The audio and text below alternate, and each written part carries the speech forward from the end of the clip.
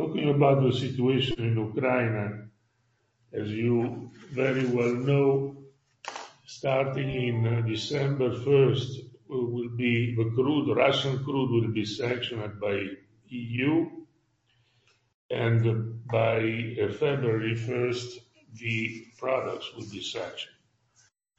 Already the flow of the crude is going down, is reducing due to the fact that the sanction works in a way that you have to discharge the Russian cargo before the 1st of December. So whatever is on the water today has to arrive to destination before the 1st of December.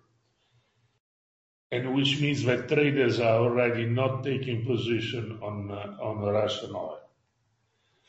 What is going to happen is that, of course, the Russians have to look for something like 1.5 million barrels per day of crude and 1 million barrels per day of products.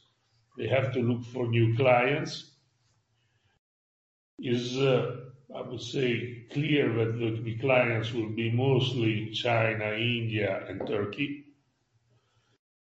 And if they manage to have enough fleet to move this oil, we doubt it, but if the so-called dark fleet will be big enough to take care of a Russian trade, this is going to move around.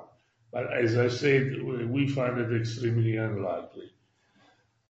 On the product side, now we have to see with the new president what's going to happen. But Brazil struck a deal with Bolsonaro and Putin for a supply of diesel. Diesel is extremely important in Brazil, so we should receive this Russian diesel at a highly discounted price. The point is, has to be seen if Lula is going to continue this type of deal.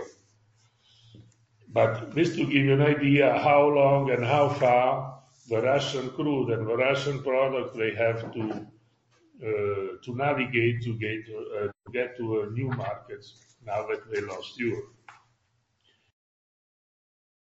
Saying that, on the European side, as I said last time, Europe has to look for her own products from our sources.